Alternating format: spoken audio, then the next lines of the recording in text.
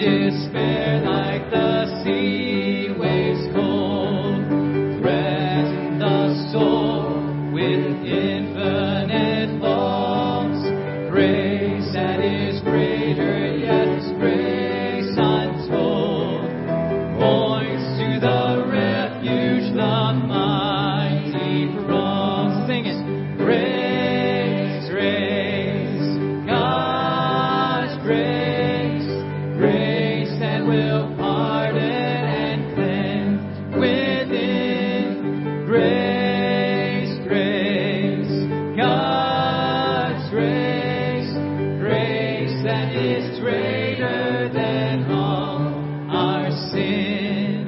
Marvelous, infinite, matchless grace, freely bestowed on all who believe. You that are longing to see His face, will you this moment His grace receive? Grace, grace, God's grace, grace that will pardon and cleanse within. Grace, grace, God's grace, grace that is greater than all our sin. Amen. Great truth, great singing. You can be seated.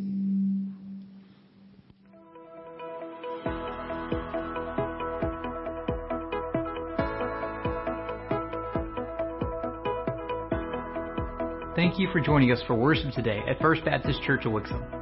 Here are a few upcoming events to help you stay connected. Mark your calendar now to be in town for the FBC Wixom 185th Anniversary Homecoming Weekend on June 10th and 11th.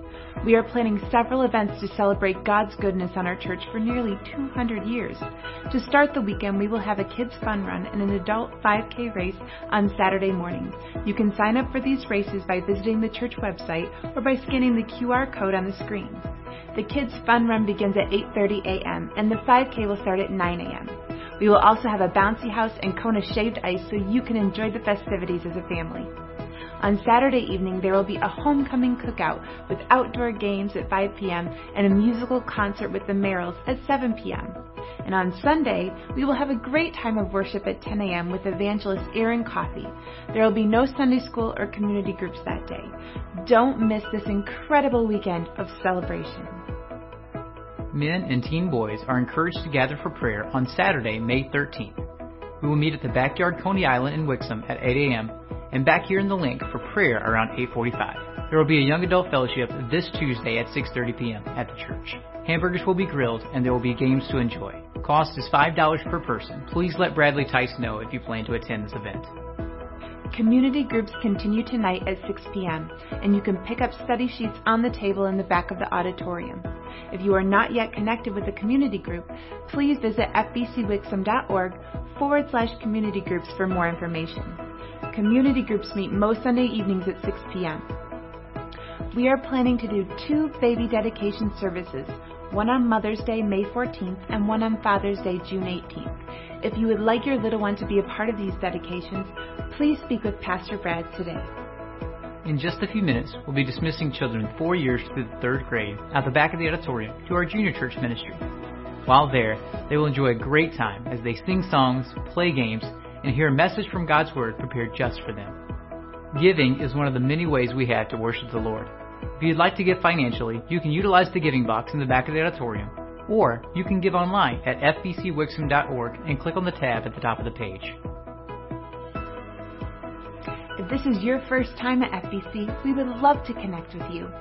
If you would like more info about FBC, prayer, or to learn how you can get involved, you can fill out a connections card online at fbcwixom.org/connect. Also, make sure to stop by the Welcome Center for a special gift on your way out after the service. Once again, thank you for joining us for worship today. Now we invite you to worship the Lord through song as we prepare to hear from God's Word this morning.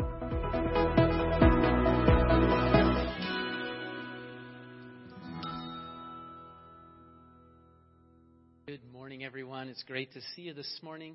Can I have one of you guys bring the PowerPoint clicker up for Elsa? It's really a privilege for us today to have one of our missionaries with us. We've supported Elsa Ramirez for many, many years. She's our missionary to Tijuana, Mexico. And we're excited to not only have her here this morning, but to also be participating in junior church and to be sharing with our school kids this week. I think you're going to be blessed by hearing what God is doing through her ministry. It's such a privilege for us to have Elsa here. Elsa, come on up, if you would, and share with us what the Lord is doing in your ministry there in Tijuana. Thank you so very much, Pastor. I'll stay here. I'll stand here for obvious reasons. Okay. Okay. Let me tell you why I'm here for. For 40-some years, almost 50, you have been supporting me. I want to say thank you. I don't know how many more years I'll have. I don't know, what the Lord's plans are. Perhaps this will be my last time here. I hope not. I want to work probably 20 more years, if God tarries. But I'm here just to say thank you. Your prayers have been really answered. So this is 59 years of ministry. And really, I started since I was born, so it's 79 years. So, in 15 minutes, okay? Put your seat belts and let's go.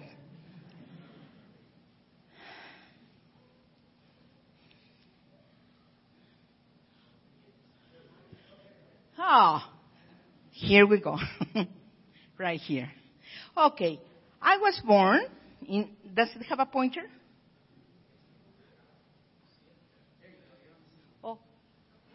I see. Right here. I was born right here in Pachuca, Hidalgo, Mexico, but I work over here in Tijuana, the other side of San Diego.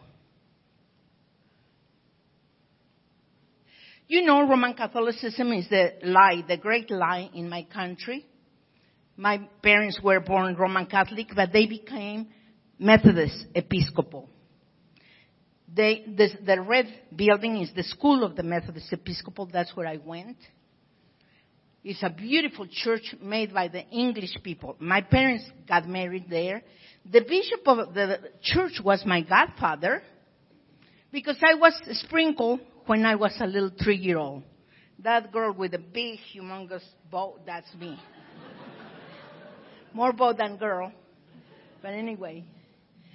So this is the house where I was born, and I lived 20 years. The theme of this presentation is God can use those things that are nothing. The weak, the most unlikely to succeed. That's me. That's me. And what God has done. If you give your life to Him. That's my neighborhood.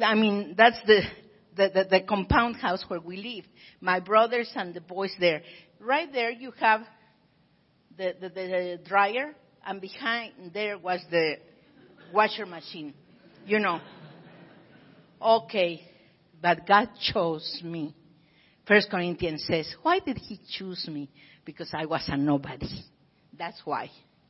This couple came and told me that I had been saved because I didn't know I had been saved.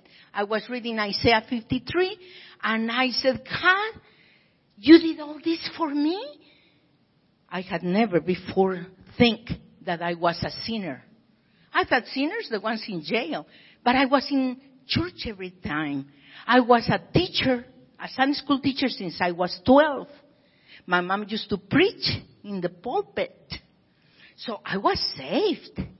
But Isaiah 53 told me, all we like sheep. I like a sheep have gone astray. And so I gave my life to the Lord, but I didn't know that was my salvation experience. You know who knew? God knew, and He sent these missionaries. They told me I had been saved, show me verses on assurance of salvation, and next day they put me out in the streets to witness. At that time I was studying to be a surgeon, just 1 year short of becoming a surgeon. Why did I want to be a surgeon? To get money. So I said, Lord, this thing about getting people saved is so exciting. I don't know if you all know what it is to see a person entering into eternity. I mean, if I operate on people, I can give them 100 years probably, extend their lives.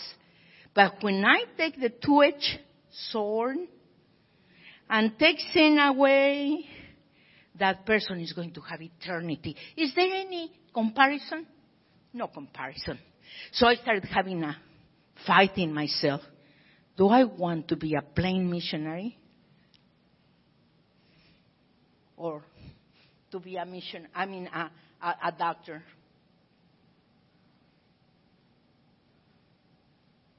Can somebody help me over there? Okay. I wanted piano lessons. I could never have money for piano lessons. I wanted to learn English. I wanted to visit the USA. I wanted to visit the palaces in Europe. Oh, I can tell you so many things I wanted to do. And one preacher said, remember King David? He was going to offer sacrifices unto God. And a king, friend of his, says, help yourself with my oxen. Take as many animals as you want and offer them to your God. And what did David say? No, for I will not offer burnt offerings unto the Lord my God of that which cost me nothing. So David paid the price. And that fellow said, if you want to serve the Lord, you have to pay a price. You cannot just say, I'm going to serve the Lord. And I said, the missionaries had told him about me. The missionaries, I know he knows my story. And I said, Lord, let me be a doctor. I will not charge anything to the Methodist pastors. But once I made the decision, this missionary told me, okay, you have put your hands on the plow. Don't look back. And then he drew a picture in a piece of paper, and it was a tomb, and put my name on it, and said, if you look back, you will not be fit for the kingdom of God. So, my parents kicked me out of the house. The bishop kicked me out of the Methodist church. And these missionaries, they are the ones that I thought, they told the preacher, about my story. They said, Elsa, if your family reacts, badly, you have a door where to knock. And I said, you don't know. My mom is the founder of the Missionary Society. And she is the president of the Gideons International. No. We go to schools and hospitals and hotels and all stuff. But they kick me out. But immediately God comes and gives me a promise. Everyone that forsakes father, mother, everything, I will give him 100-fold more. You know that sometimes the Bible comes short? He has given me 1,000-fold more. Wish I had time. This Elsie girl, she helped me. I got to Moody Bible Institute, and she got some students to pay my studies at Moody Bible. Then I got another scholarship, work scholarship, in Tennessee Temple, and I went to study there. And he became my father. Then these teachers became my parents too. And all these people, I always wanted a quilt, like Americans have. I got it. This lady was a nun for 42 years in Colombia. She became a mom in Canada. A precious sister. Another one that I just saw in. Oh, I wish I had time to tell you the stories about these people, how they have really helped me. But perhaps the one that really has made the whole difference is Vicky Gates. At 4 o'clock in the morning, she prays for me for an hour. Why am I here for still? Those prayers. Please pray for me. So one of the countries that God wanted me to go was Spain. I had been in Venezuela. I had been in other countries. And the Lord says, you are going to Spain. I didn't like Spain.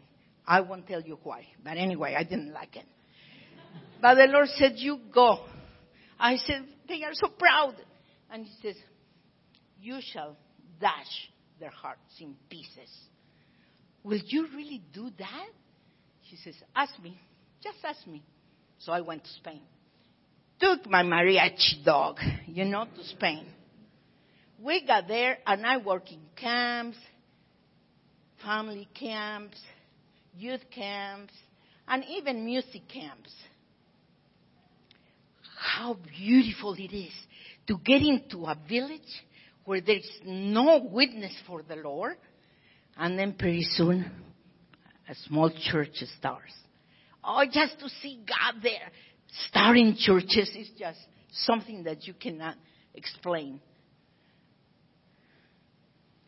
How do we do it? Visiting people, getting houses, whatever. When I got there, the missionary said, we are not going to connect your gas or your electricity or nothing. Get with the neighbors and ask them. That's how you make contacts. And I had to go and ask him, can you please help me? And anyway, I always work with books. Always, wherever I am. What about getting those little ones? And for the first time, they have never done it. Children, put your hands like this. We're going to talk to God. That little girl right there, let me see. I got it. Oh, I'm going forward. That one. Where the U is. That girl. This one. Well, that little... Praise the Lord. That little girl got home, and the daddy was a drunkard, and And she says, Daddy, you cannot eat. Put your hands like this, and now we eat. So pretty soon the daddy was in church. So anyway, 70 kids came to the Bible, from the streets, came to the Bible lesson. Now, if you want to know who was the instrument for that, come to the preschoolers presentation. These are my girls. I'm just going to go like this real fast. The student body at the Bible Institute. Then God called me to France, completely different. Each one of these ceilings, 1 million francs every year. You have to change it. So you know where we are. These are the missionaries I work in France with. 5 children. A lot of my work was babysitting. We had really humble beginnings, just the children of the missionary and myself, that's it. But the Lord helped, and pretty soon we had a church. I was just acting, guess who I am, and doing all kinds of things. Children's church, we had it 3 times a week, and I was the only one there, to have children's church.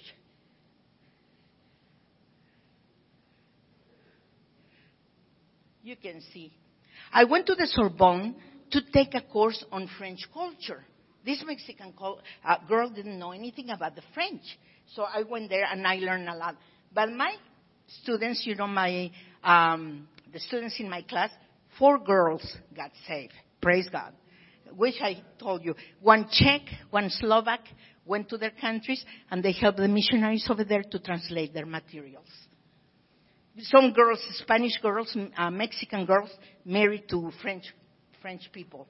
So I had a work there too. When I finished in that church, we were running 70 people. 70 people here doesn't mean a thing. You go to Europe and get 70 people. God, your prayers, your giving, thank you.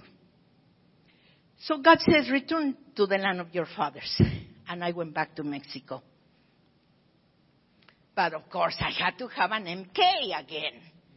That's Fluffy.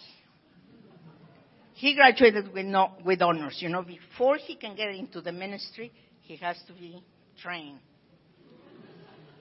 Now look, he's helping us a book stand, Bible stand.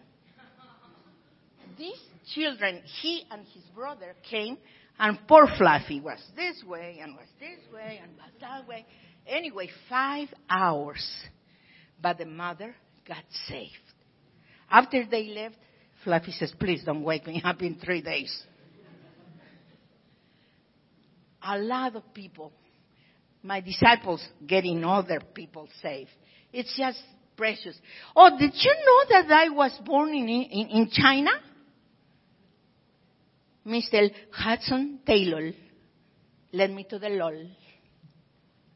So I told them, the Buddhists don't hear, they don't save.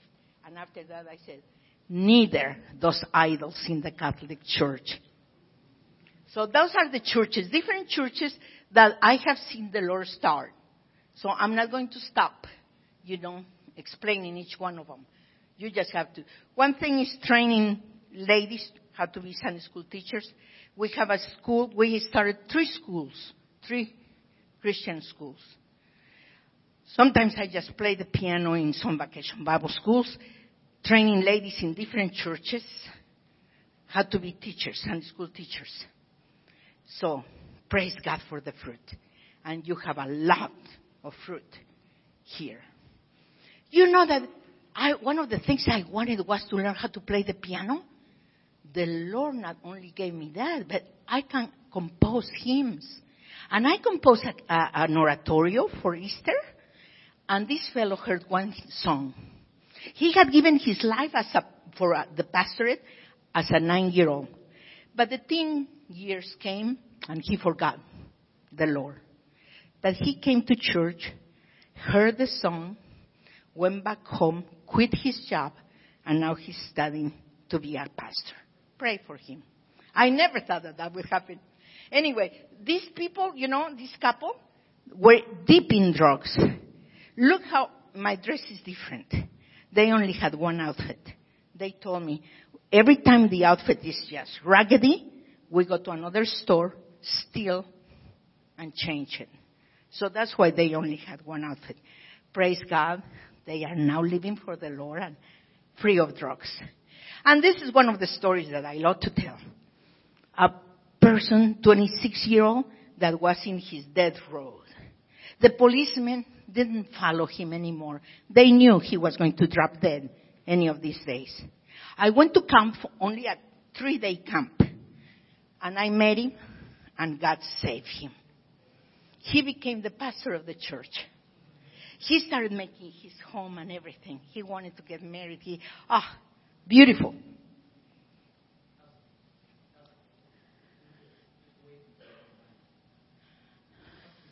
Okay, thank you. A year later, he took me to a lake and he says, I just brought you here to remind you that a year ago I got saved. Look at the difference, right? His story is illustrated. Another fellow that got saved, another lady,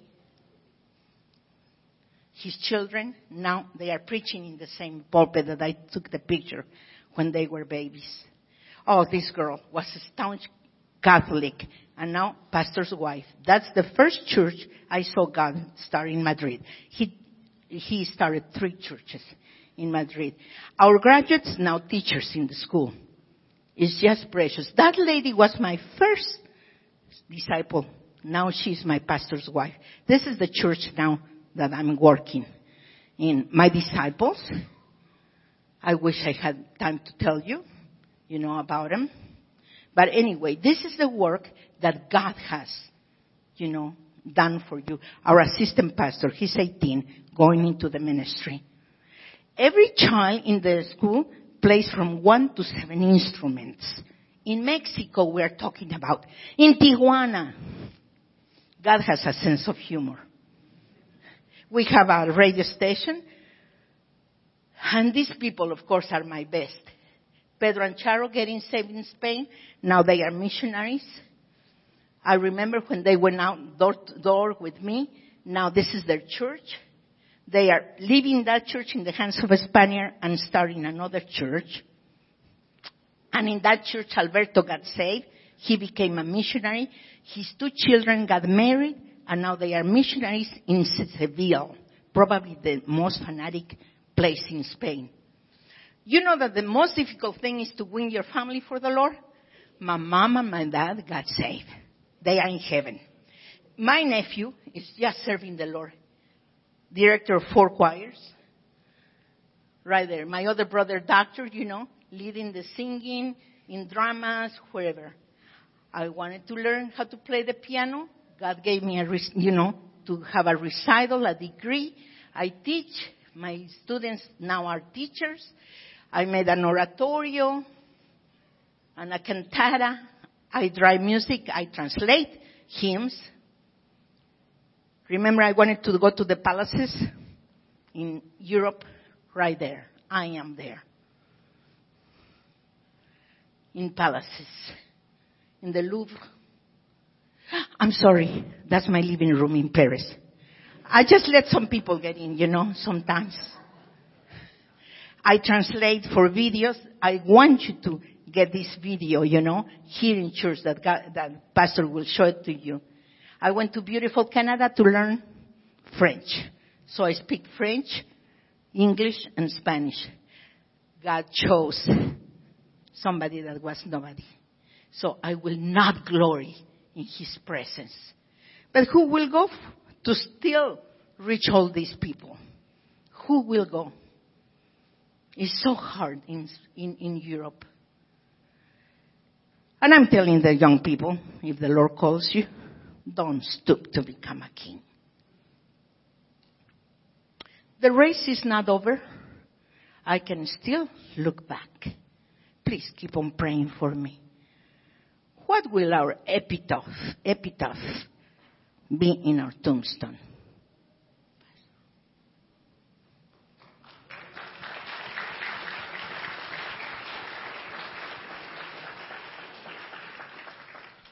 You've been busy, haven't you? Hopefully that'll help you know how to pray better for Elsa. Elsa is one of those names that you see on our weekly prayer list, but you might not know personally. Today she'll be out at the back table after junior church if you'd like to meet her and talk to her and ask any questions of her. She did bring with her 2 different forms of a prayer card, and these are back there as well if you'd like to pick one up and put it on your refrigerator and remember to pray for her. She values your prayers greatly. Thank you for coming and sharing, and thank you for serving on our behalf. We greatly appreciate it. Let's pray as we continue with our service today. Father, we're so grateful that we can gather together today, and we thank you for the truth that we have heard already, that you are still saving souls, and that the gospel of Jesus Christ changes lives. Lord, we've seen that among our congregation, and now we've witnessed it in other places in the world. And so we just praise you for it. We thank you for what you're doing with the gospel message around the world. Thank you for Elsa, and thank you for the privilege of partnering with her in ministry. We ask that you would bless her week together with us. May it be an encouragement to her and a help to our church and school. Lord, we're grateful today for all that are in attendance. Thank you for our regular attenders as well as our guests today. We ask that each one would be encouraged spiritually. We ask that you would bless Holden as he brings your word today. We ask that you would lift our hearts in worship as we sing these songs about your grace and your mercy. And we pray this in Jesus' name. Amen. Let's stand together, continue to worship the Lord through song, singing about the God of grace. Let's sing this out. God of grace, amazing wonder, so immeasurable and free. Oh, the miracle of mercy, Jesus reaches down to me. God of grace, I stand in wonder as my God restores my soul.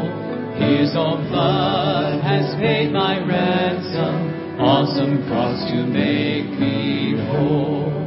God of grace, who loved and knew me long before the world began, sent my Savior down from heaven, perfect God and perfect man. God of grace, trust in Jesus, I'm accepted as His own. Every day His grace sustains me as I lean on Him alone. God of grace, I stand astounded, cleansed, forgiven, and secure. All my fears are now confounded, and my hope is ever sure. God of grace, now crowned in glory, where one day I'll see His face, and forever I'll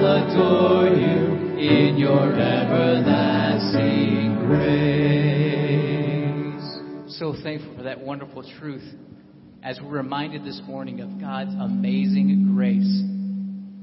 I think about my own personal salvation testimony back in March 11th, 2001, as a bus kid coming to church and someone telling me about Jesus, telling me about the grace of Jesus Christ.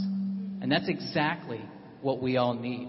It's not just the ones who we can see that, right, in their life, the poor, the meek, the ones who don't have anything. It's for everybody.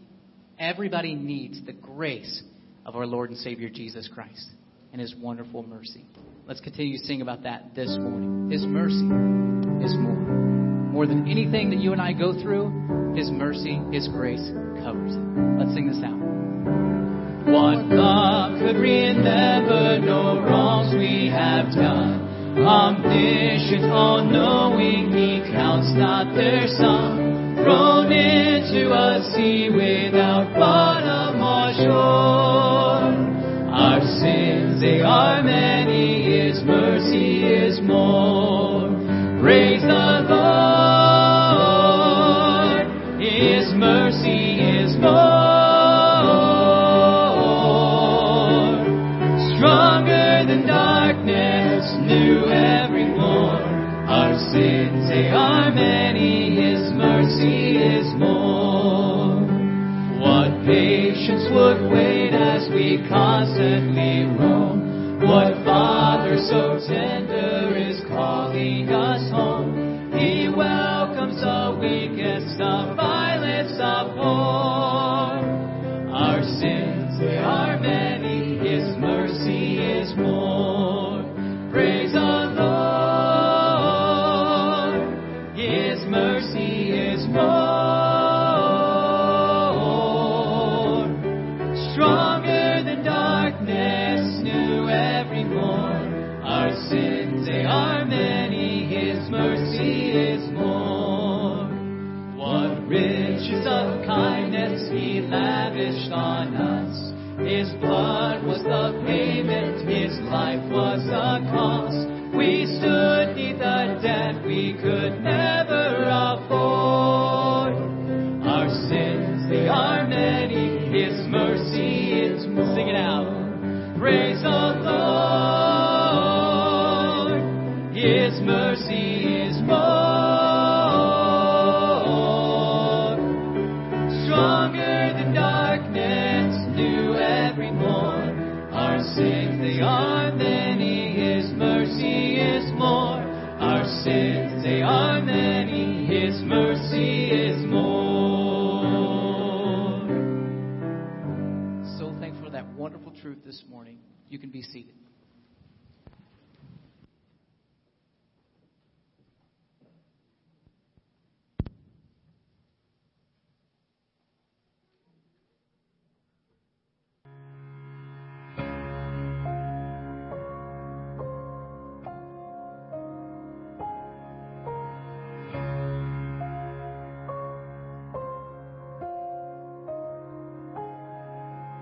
I was alone, I couldn't find my place, till heaven reached down, your love called my name. Out of my shame, out of the dead of night, into a hope, into your marvelous light.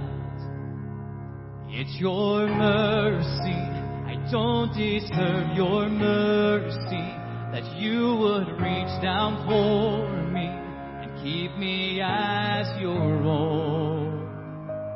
For your glory, I'm living for your glory, and I will tell the story of your unfailing love.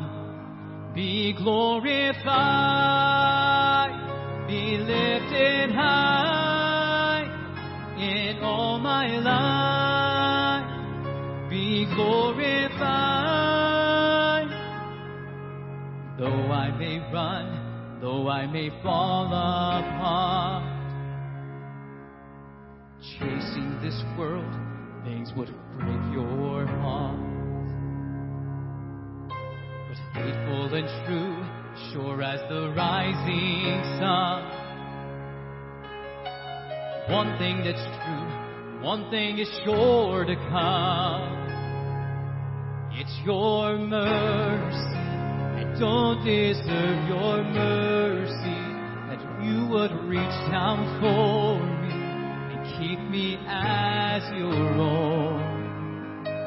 For your glory, I'm living for your glory, and I will tell the story, your unfailing love. Be glorified, be lifted high in all my life. Be glorified,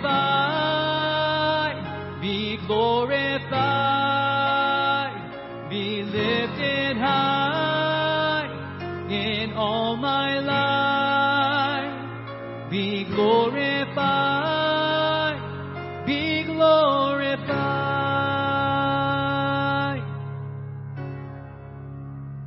Be glorified.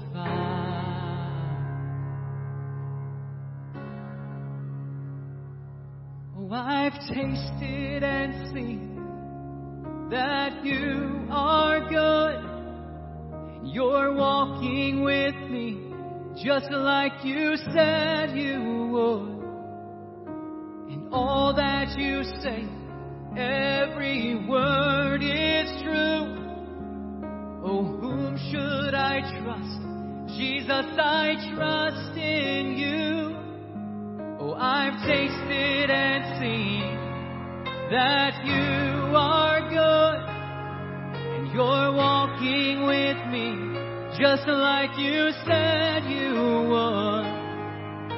And all that you say, every word is true. Oh, whom should I trust? Jesus, I trust in you. Be glorified, be lifted high in all my life. Be glorified, be glorified, be lifted high in all my life. Be glorified, be glorified.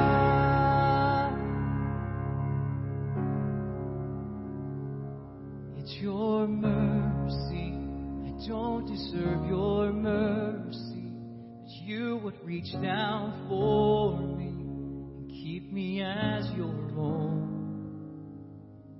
For your glory, I'm living for your glory, and I will tell the story of your unfailing love, your unfailing love.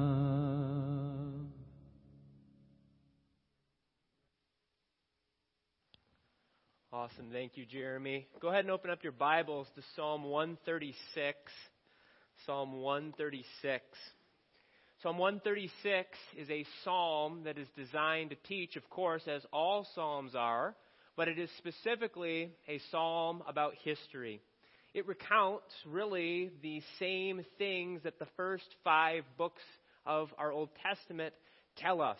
Of course, with much less detail, since there's a lot less space. But this psalm was intended to be sung at a specific point in the calendar year, every year, in the Jewish religious cycle. It was a Passover psalm.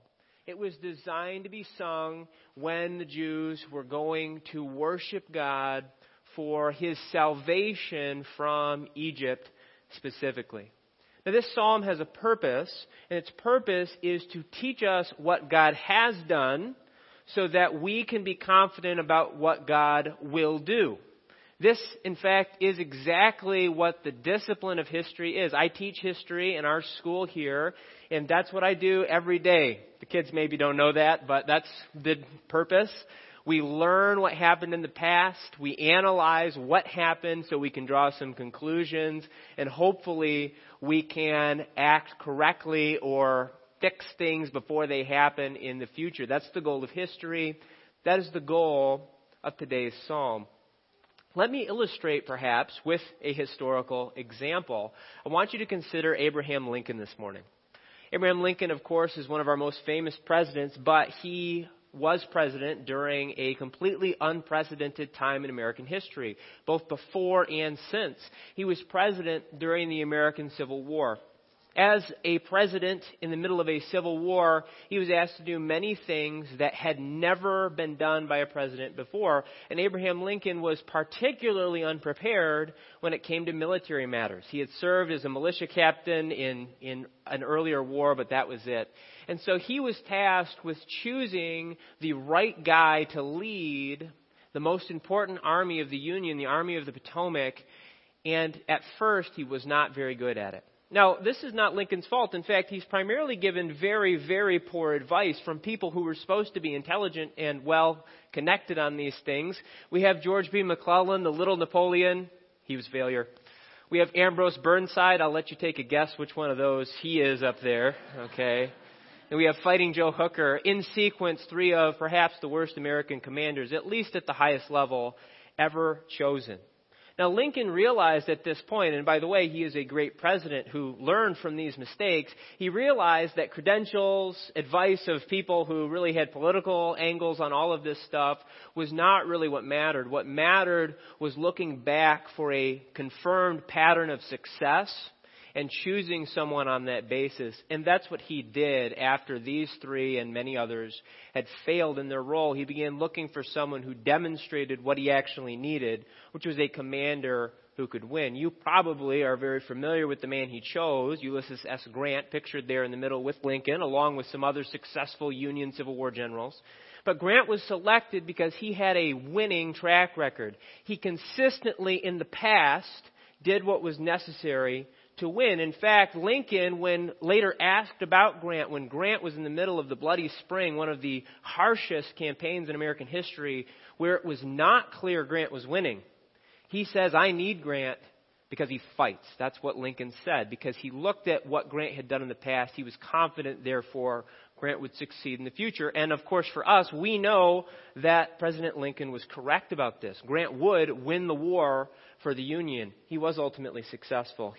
Lincoln looked at the past, he drew conclusions, and he was confident about the future. This psalm asks us to do the same thing, but about God. This psalm is going to tell us what God has done so that we can go with confidence about what God will do.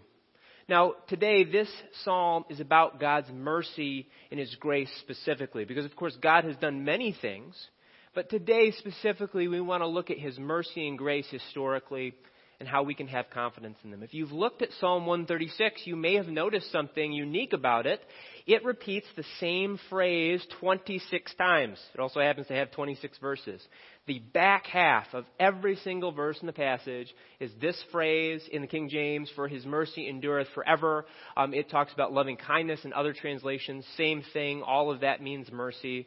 So we're going to do something a little bit different today. I am going to read the first half of each verse, and you're going to read the second half, which fortunately is really easy. It's on the screen. That's the second half of every verse, okay? So you're reading that. I'll read the first half, and we will read Psalm 136 together this morning, starting with the first verse. Oh, give thanks unto the Lord, for He is good. Oh, give thanks unto the God of gods. Oh, give thanks to the Lord of lords. To Him who alone doeth great wonders.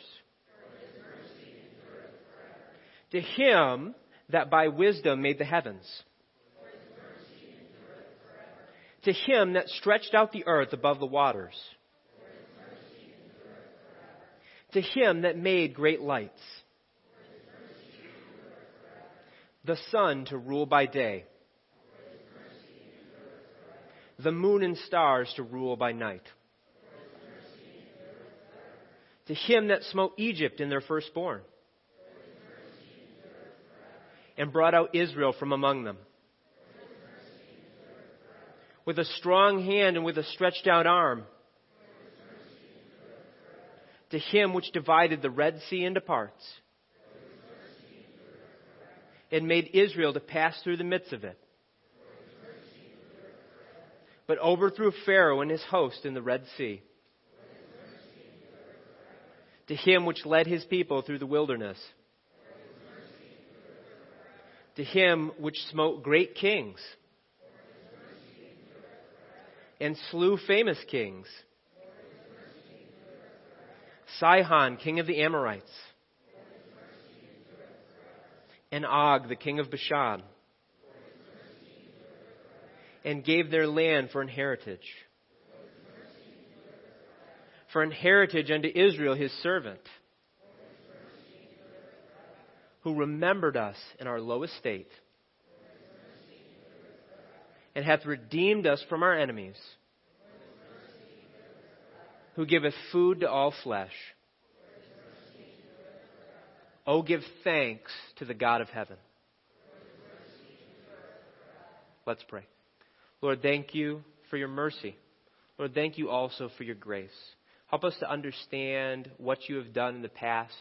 Help us to praise you for what you have done. And Lord, help us to draw confidence that your pattern of behavior in the past is one that you continue to show, and that therefore we can have complete and utter confidence in you. Lord, please fill me with the Holy Spirit. Fill us with the Holy Spirit as we dig into your word this morning. We ask this in the name of our Savior Jesus. Amen. Now, of course, the title today is God is merciful and gracious. You probably picked up the word mercy there 26 times in a row. And I hope while that perhaps did feel repetitive, we have to remember that Scripture is not normal speech. If I say something 26 times in a row in that short of amount of time, you probably think I have a verbal tic or something like that, or I'm not very original. That would be a fair assumption in my case.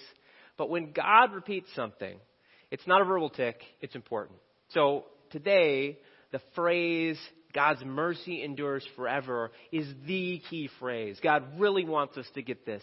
And hence, he devoted 26 verses of Scripture to repeating it. So I want us to keep that very, very carefully in mind. Now, the funny thing is, while mercy is repeated continuously in this psalm, of course, the word grace wasn't present. So why talk about God's mercy and God's grace? Well, here's why. Because God's mercy and God's grace go hand in hand. And while the word grace is not present, the concept of grace is. And really, if we discuss one or the other of these two things without its partner, we have an incomplete view of what God has really done.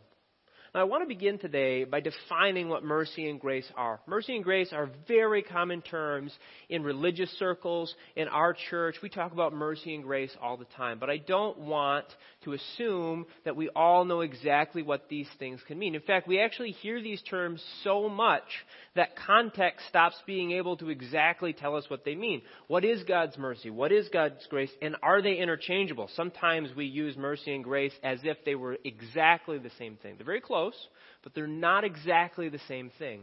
So I do want to define them this morning. Mercy in the dictionary is defined this way: compassionate treatment to someone under one's power. We could perhaps describe this in a theological way or in reference to God as withholding the deserved punishment of sin or other human action. Or, stated simply, not receiving what we deserve. 2 Peter 3:9 illustrates how God has mercy on all of humanity, because it says this: the Lord is not slack concerning his promise, as some men count slackness, but is long-suffering to usward, not willing that any should perish, which is the mercy. And then he continues with grace, but that all should come to repentance. That lets us talk about grace. Grace in the dictionary, again, is a favor rendered when one need not do so. Or, in other words, it's receiving something we do not deserve. So mercy is something that we deserve that doesn't happen. And grace is something we do not deserve but happens anyway. And of course, when we think about ourselves and our Christian walk, of course, we are sinners. We deserve death and separation from God. That's what we ought to get. But God is merciful and does not do that. And instead, he is gracious and gives us what we do not deserve at all, Christ's righteousness, which if we accept Jesus as our Savior, we receive. And through that righteousness, we receive eternal life, an undeserved gift. So these two things must work in concert. In fact, if God did not have both mercy and grace, if you've ever thought about this, this is actually really bad. For example, a God without mercy would simply destroy us. I mean, God might like to give good gifts, but since we're all sinners and none of us deserve gifts to begin with, then a God without mercy would not be a good thing. Because as we know from Romans 3:23, all have sinned and come short of the glory of God. A God without mercy would destroy us for that, and yet He is not. But even if God was merciful but not gracious, that wouldn't benefit us either, because we need God's grace to actually have a relationship with Him. Even if He was merciful and did not destroy us, we would live eternally separated from Him. He has to be both of these things at the same time. Otherwise, in reality, it is of no use to us. This finally brings us back to Psalm 136, now that we know what mercy is, what grace is, because we want to talk about this psalm. This psalm, as I mentioned, is a Passover psalm. The Passover is the ultimate example of mercy and grace prior to Jesus Christ. Of course, Jesus Christ is the ultimate example of these things, but the Passover in the Old Testament is the ultimate picture of what Jesus would do. So it is the second greatest picture of God's mercy and grace in our Bibles. This psalm was designed so that the Jews could fulfill what Deuteronomy 6:7 says. Deuteronomy 6:7 is part of the most famous part of the Old Testament, the Shema, which is love the Lord thy God with all thy heart, with all thy soul, with all thy strength, and thou shalt teach them diligently unto thy children, and shalt talk of them when thou sittest in thine house, and when thou walkest by the way, and when thou liest down, and when thou risest up. So you're supposed to teach the truths about God to those who follow after you. And you're supposed to teach specifically, this is about God's commands in context, but in a broader sense, you're supposed to teach what God has done for the people of Israel, symbolized in the Passover. This is actually, we could describe this as discipleship. In this particular verse, this is primarily family discipleship. Parents investing in their children. But of course, this is applicable in the entire Christian body. This is what this psalm is designed to do. And the way it does this is not actually by recounting the Passover. Despite the fact that this is a Passover psalm, it is sung at the Passover. That is where it was used for worship purposes. It doesn't really talk about the Passover. Instead, it summarizes the story of the Pentateuch. The Pentateuch is the first 5 books of our Old Testament. And if you look closely, you will notice every single one of the 5 books mentioned. There are events from Genesis, Exodus, Leviticus, Numbers, and Deuteronomy all covered here. And specifically, these are being brought to our mind to consider the mercy that God displayed in these things. And, as we'll talk about in a little while, God's grace as well. Now, I'll briefly survey some of these things. There is so much greater depth we could go into. In fact, you could probably spend years reading the first 5 books of your Old Testament with God's mercy in mind and finding examples. The psalmist is limited in time, and so are we, but let me just give you a few highlights. There's more. This is an incomplete list, but I think it gets the psalmist's points across. First of all, creation. Of course, all of creation is a gift of God. It is a grace. God did so many things with creation that He did not need to do. Smells, sounds, tastes, as many of us are anticipating our lunch today. I know I am. God did not have to make these amazing, beautiful, and pleasant things, and yet He did. All of creation is a gift of God. Of course, there are problems in creation, but those are a result of sin. God gave us very, very graciously through creation. But of course, the creation account is also the first display of mercy, because Adam and Eve violated God's trust and they disobeyed. They ate of the tree of the knowledge of good and evil, and they failed the only command that they were given. And of course, the result of eating from that tree was what? Death. And yet God had mercy on them, because number one, He did not strike them dead immediately, but number two, His grace was again on display, because in Genesis 3:15 He promised a solution to their problem, that eventually the descendant of the woman would rise up and crush the snake, and He would restore the relationship that Adam and Eve had lost with God. So we have grace and mercy intertwined in creation. Now I'll cover the next 5 events that the psalmist covers in even less detail. We have the sojourn in Egypt, where we know the Israelites are blessed unbelievably. In fact, they're blessed so much that this causes them problems in the beginning of Exodus. There's too many Israelites. God's grace is on display. But of course, we also see God's mercy in that He protected the Israelites, Moses chief among them. Next, the plagues, which of course, God was merciful to the Israelites. We are repeatedly told that while Israel was God's people, they were just as guilty as their neighbors, and yet God protected them. And of course, on their way out of the nation, God enriched the Israelites through His grace. Next, we have the Exodus itself, and this is a perfect example of God's mercy and grace. Number one, God did not destroy the Israelites. All right, they messed up all the time. They are perhaps the premier example of complaining in the Old Testament. They're always whining, and yet God does not destroy them. He wants to. Moses multiple times prays for God's mercy, and of course God gives it. But God's grace is also on full display. Literally, the children of Israel could not have survived without God's grace. He fed them. He gave them water. He gave them protection with His literal presence, the fire and the cloud that He demonstrated every day. As a wandering nation, again, they were not instantly destroyed. That is what God expressly said He was going to do in Numbers 14. But Moses intervened on their behalf and begged for God's mercy, even despite Israel's sin, and God gave it to them. And God gave grace by not destroying all Israelites, merely those who had gone against what He had commanded them to do. The young people were not destroyed, but were able to enter the land. Finally, the land itself. They enter into the land and they receive victory. But of course, they also receive mercy. Many Israelites, Achan perhaps, and we could name others, who sinned, who could have brought down God's wrath on the nation, the nation itself receives mercy despite the sin of individual members. Finally, of course, God's mercy is on display in the Passover itself. This theme that we're being taught is designed to be applied back to that pivotal event of Passover. God is accepting the blood of the lamb instead of the blood of the sinner. We, the sinners, deserve what has happened to the lamb. This is representative of God's mercy. He's accepting a sacrifice in exchange for us, which of course He would do with Jesus Christ.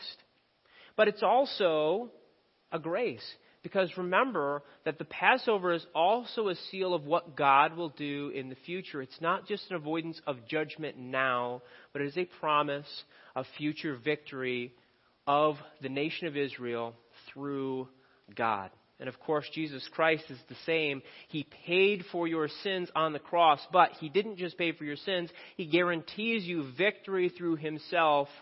That's His grace for the future. And of course, He guarantees eternal life.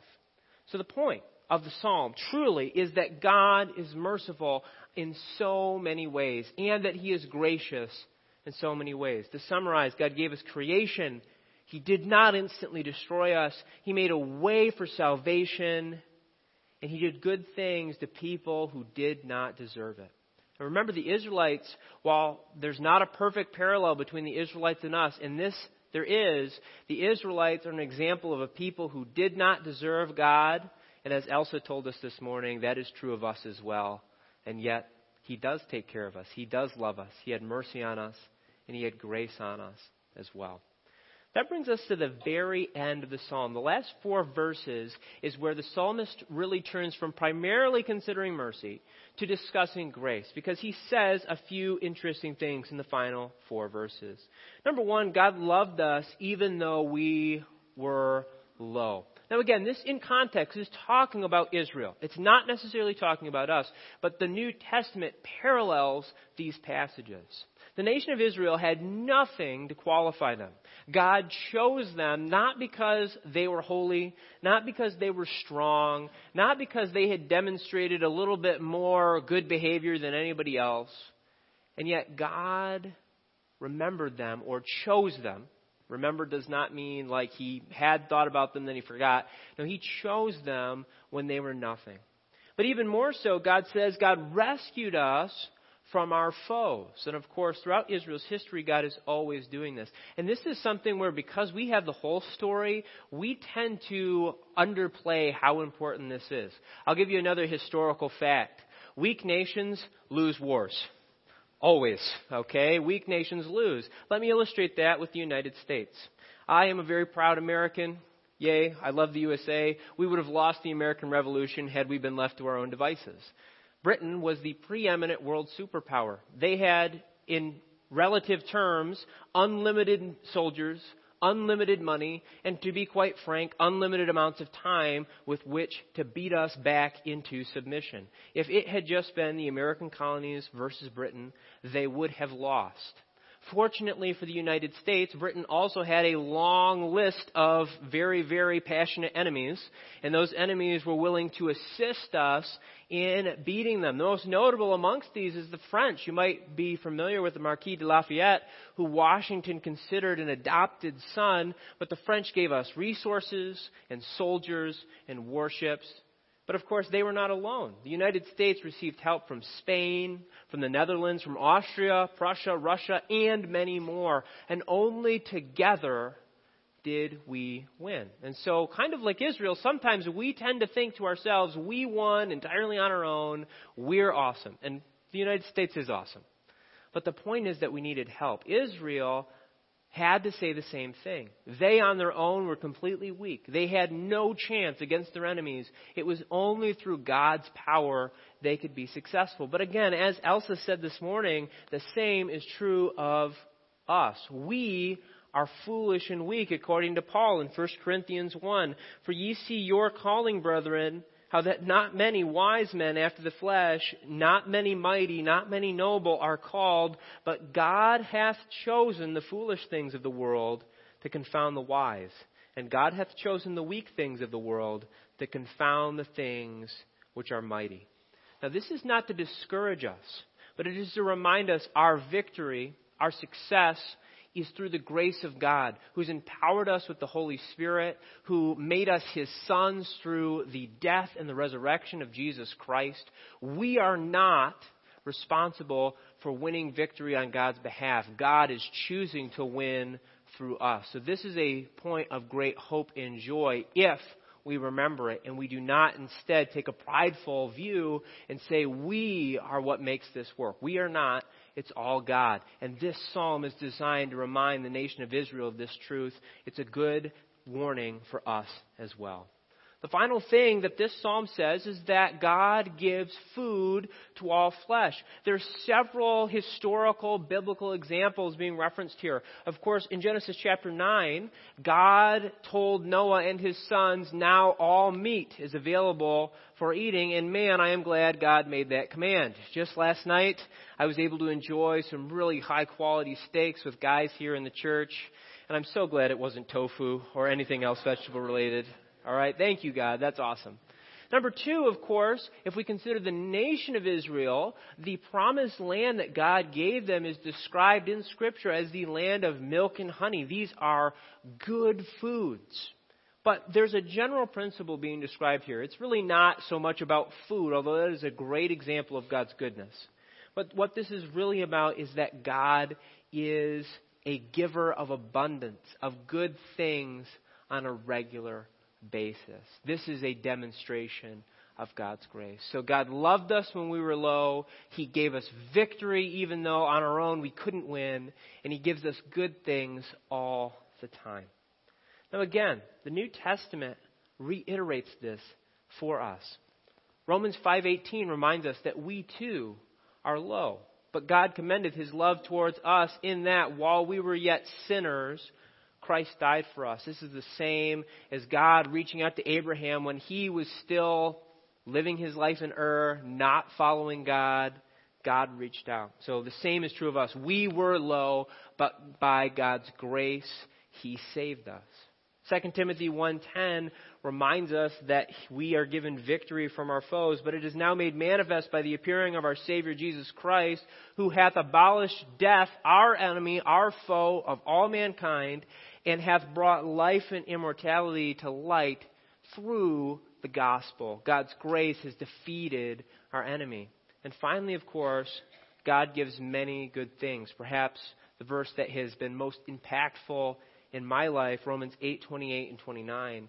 And we know that all things work together for good to them that love God, to them who are the called according to his purpose, for whom he did foreknow, he also did predestine to be conformed to the image of his Son, that he might be the firstborn among many brethren. In other words, God gives good things so that we can be more like Jesus Christ.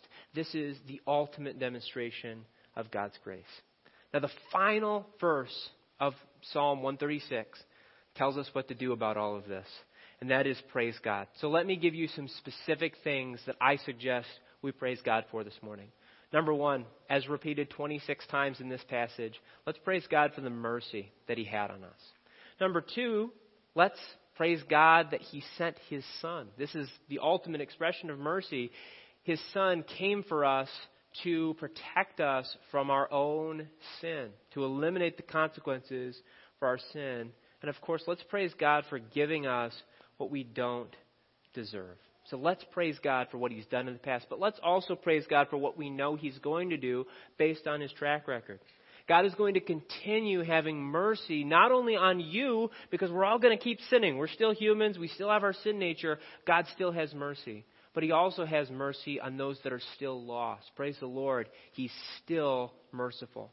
Number two, he's going to preserve our lives through his grace eternally. If you're a follower of Jesus Christ, if you've put your faith and trust in Jesus, that he was who he said he was, he lived a perfect and sinless life, he died, he rose again, and he's coming again. If you've done that, then you are going to live eternally. That's God's grace, and it's something you can have confidence in because he's proven his track record.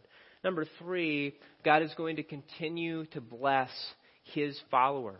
He's going to continue to be good because he was good in the past. He will be good in the future. Let's praise God for all these things. Let's pray. Lord, thank you for the opportunity to consider your mercy and your grace this morning. Help us to praise you for what you have done, what you will do. Lord, we thank you for your unlimited generosity, your unlimited mercy, your unlimited grace towards us. We ask all this in the name of our Savior, Jesus. Amen.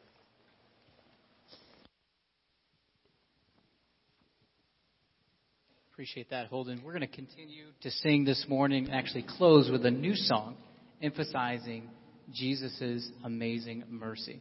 We're going to sing the first verse in the chorus, and we're going to have you guys join us on the second verse.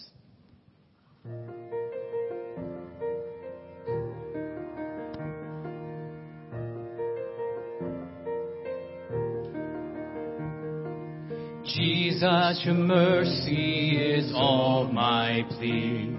I have no defense, my guilt runs too deep. The best of my works pierce your hands and your feet. Jesus, your mercy is all my plea. Praise the King who bore my sin, took my place when I stood condemned.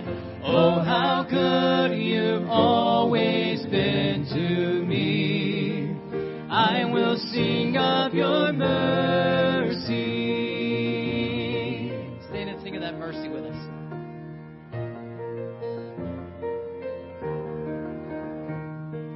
Jesus, your mercy is all my boast. The goodness I claim, the grounds of my hope. Whatever I lack, it's still what I need most. Jesus, your mercy is all my boast. Praise the King who bore my sin, took my place when I stood condemned. Oh, how good you've always been to me. I will sing of your mercy. Aren't you thankful for that mercy this morning? Jesus, Jesus, your mercy is all my rest. When fears weighed me down and enemies press, a comfort I cling to in life and in death. Jesus, your mercy is all my rest. Sing it out. Praise the King who bore my sin, took my place when I stood condemned. Oh, how good you've always been to me. I will sing of your mercy. He's the one true joy comes from. Let's sing this out. Jesus, your mercy is all my joy. Forever I'll lift my heart and my voice to sing of a treasure no power can destroy. Jesus, your mercy is all my joy.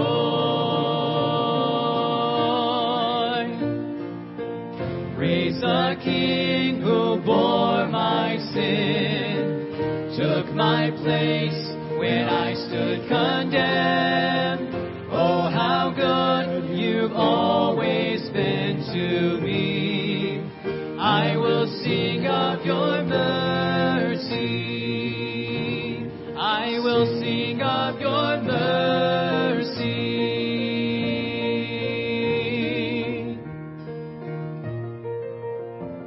So thankful for that truth this morning. Amen. Great truth. Thank you for watching this video of one of our recent services.